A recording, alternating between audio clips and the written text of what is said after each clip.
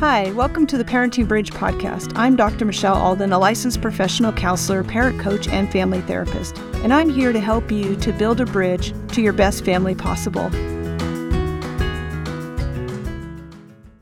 So a long time ago, now it's been a long time anyway, I worked in what was considered an at-risk community for youth, and I was part of community justice, and I developed programs that were considered preventative. And in fact, our tagline was life-changing options for kids. So I designed this nonprofit basically to give kids opportunities to have role models along with positive activities to produce life changes. So it was like, it was all the things like we can do. Like, you actually can do these things. We can teach you how to do these things.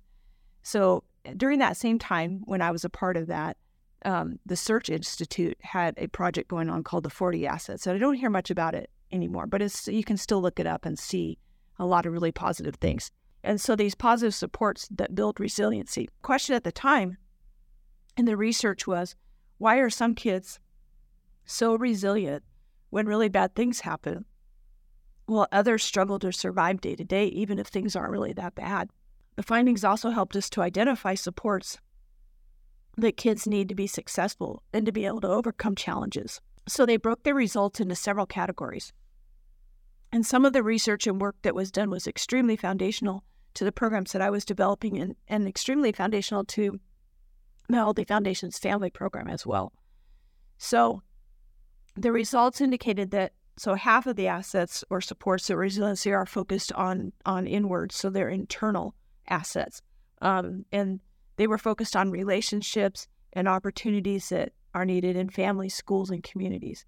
And the other remaining assets were those were the external ones. The family, school, environment, those were the external assets that are needed. And then the other assets focused on the individual, social, and emotional strengths. Values and commitments were considered part of that.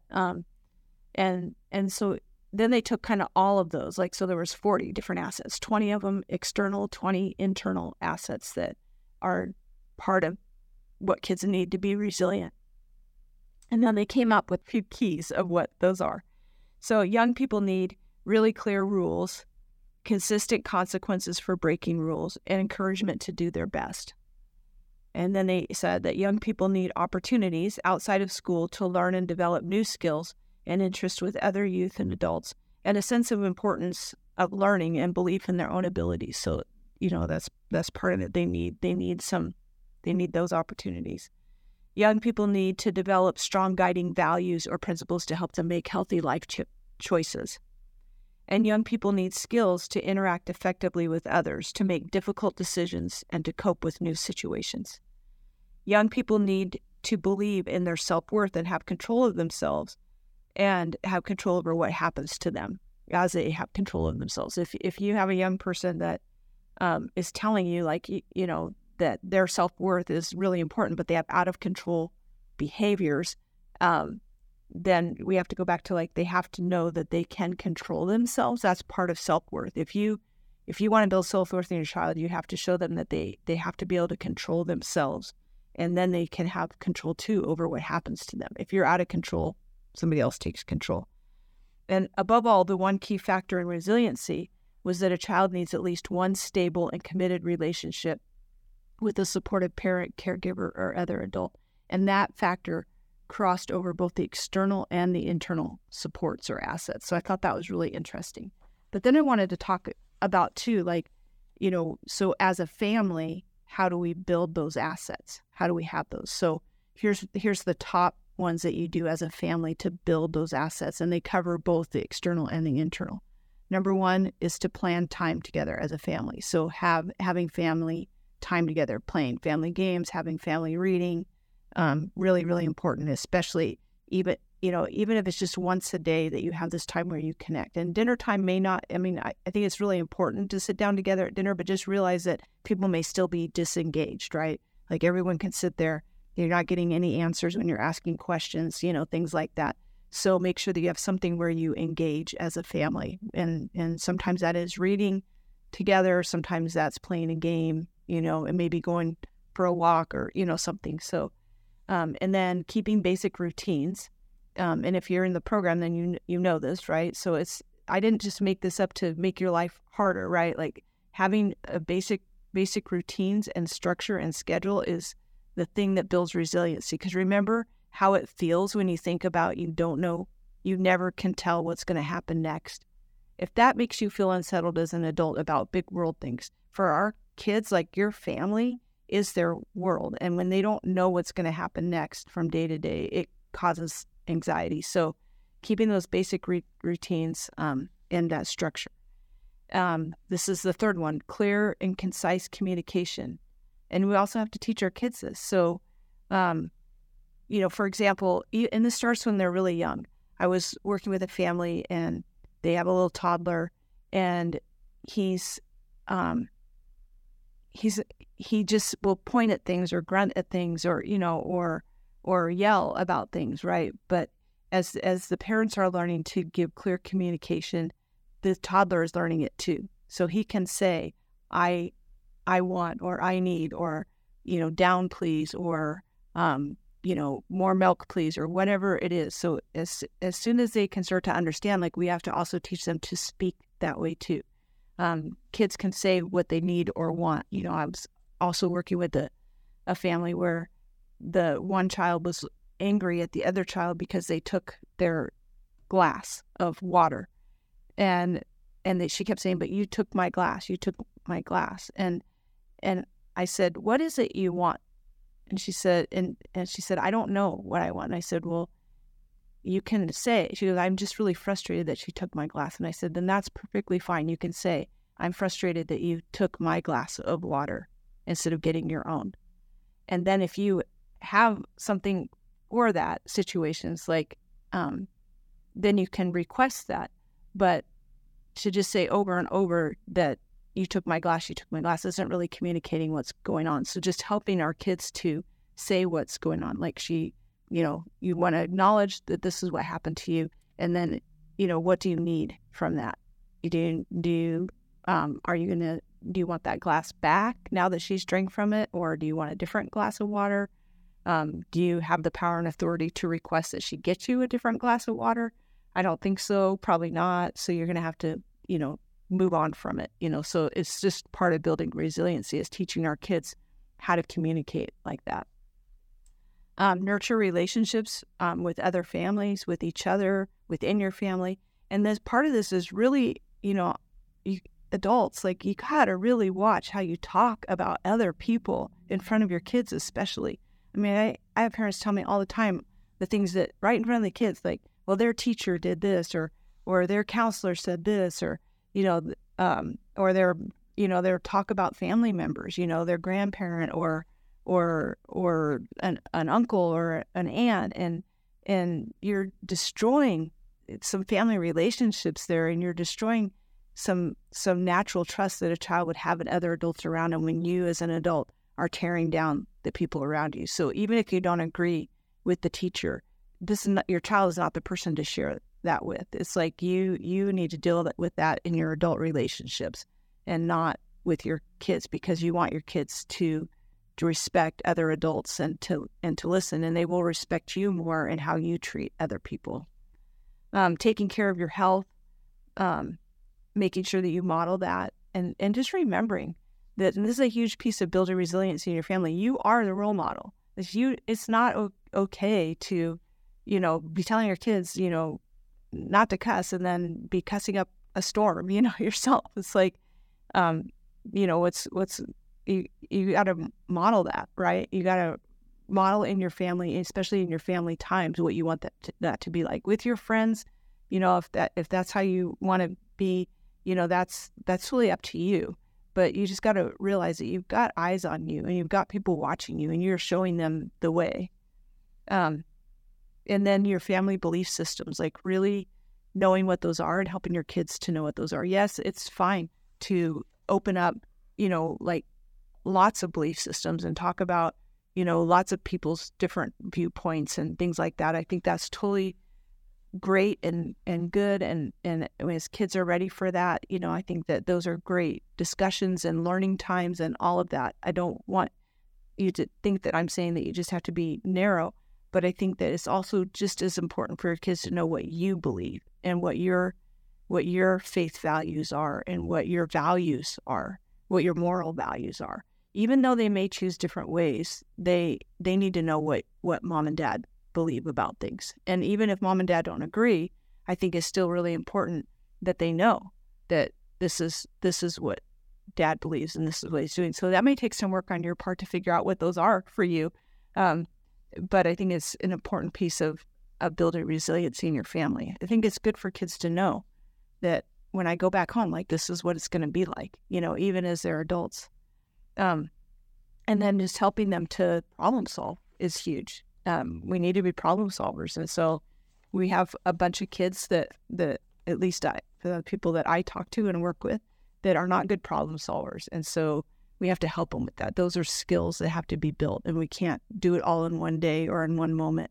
And when they're really upset, they're not going to be good problem solvers. So just know that that's a skill that we have to work on. And so then I was thinking, well, why does it matter? Does it really matter how we tackle or accept problems? And I think, yes, it does, because how we move through hard things protects you and those around you. Let me say that again. How we as adults move through hard things protects you and those around you. So I think even just about like COVID, it was really, really hard, and a lot of people had to really pivot. And I mean, almost everybody in some way was affected and had to pivot. How we handled that is really important to how our kids are going to see us handle crisis, right? And so the people that were able to like regroup and say, okay, this sucks and this is how it is right now, but here's what we're going to do. Here's how our family's going to handle it. And that's what I was encouraging families to do at that time. But then as you look back and talk about it, if you stay stuck in the fact that like COVID was really hard and it ruined our lives, and you just stay stuck there, and I hear this all the time from parents in front of their kids, that COVID ruined their lives, like not talking about the health part of it, but the fact that, things were shut down, the way school was, all the bad things that happen, like kids are behind in school, all these things that get blamed, because of COVID, which I'm not saying it wasn't, but how we handle that and move through it now, like but it happened, and that's what we did. Now, what are we going to do? Like, how do we catch up? We can't just stay stuck in that it ruined our lives, and now we're not resilient. We're not going to be able to move through it. So I think it really matters a lot how we see that. It doesn't mean that we're ignoring it or saying that it didn't have an effect. It's just, what are we going to do about it, and how do we move forward? The reason why it matters is because the ability to engage with a challenge, a risk, or an obstacle and come out the other side with success is critical in how you will grow and develop as a person, and how those around you are going to grow and develop. And that is the most important part, I think, as a parent, like how you engage with challenges and risks and obstacles is critical, and not only in how you're going to grow and develop as a person, but how your kids will grow and develop. And understanding that if you've had, trauma and things like that, if you're in your family, or your kids have come from hard places, that they already have a foundation that's going to have some places that have to go back and be fixed. So to just expect them to be resilient because you're modeling that right now is also like, it's a skill building thing. So it's overlapping, it's not just traits, right? Some of it's nurtured, having a strong, stable foundation, seeing it modeled, how we face hard things. Do we have a fit when something doesn't go our way? How we handle our disappointments, how we handle embarrassment, fears, loneliness, sadness, all of that, what we were taught, and how we want to do that differently for our kids, how we want to model that for our kids. And this is the foundation. I want you to just leave you with this, the foundation of who you are. I really believe that you're a child of God. He's the Father of your spirit. And the whole intent of the gospel plan is that you can reach your full potential. You're of great worth. And no matter how resilient you are or not, or how much you feel like a failure or great success, your worth doesn't change. And not everyone that goes through hard stuff or faces challenges or crisis actually comes out okay. And I think it's important to realize that. And our kids that have gone through hard things, they're not okay, but they don't have to stay stuck there. And others, young people, some people are faced with incredible hardships and pain and challenges, and they rise up to it and they meet those. And that doesn't make them a better person than the ones that are struggling. Sometimes part of being resilient is knowing how to get the help and learn the skills that you need to overcome. And when bad things happen around us, we get to choose how we're going to respond. We get to take responsibility for how we react, even in the face of challenges. And that brings us peace and power, actually, so that we don't have this feeling like everything's been acted upon us and that we're just kind of victims. Like, we get to choose. So I believe no matter what trials we face, what challenges we've gone through or will encounter, we have that power. We can get that help that we need. And sometimes we have to realize that we might need extra help. And I think a key of that is if you're feeling very isolated and alone, that you really need support to make it through. And resilient people never get there on their own. It's not a Lone Ranger thing. It's they need people. We have the ability to bend and not break, to bounce back and adapt, but we're never meant to go at it alone. We're told, actually, to bear one another's burdens, and we need each other. And I think developing those relationships, which came out over and over in the research, was that we need those relationships, and that we need people in our lives to share our burdens with so that we can help others. And we have to be resilient enough to get connected, right? So building strong connections and strong relationships is really, really important, not only for you, but for your kids. And they may not have the ability at this point. Most of the kids I work with don't have really great relationships with people around them, not even with their family, right? And so we have to work on that. But you as a parent also have to model that, what is a healthy relationship and how to build those and how to stay connected. And again, like, really watch what you say about the people that are in your life, because your kids are hearing that and it diminishes the value of other people. And we know that from the research that people that have a lot of resiliency also put a lot of value in people and in themselves. So those are my thoughts about resiliency today. And if you have any questions, please leave them in the comments.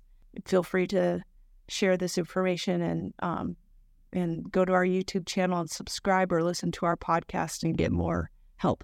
So talk to you later.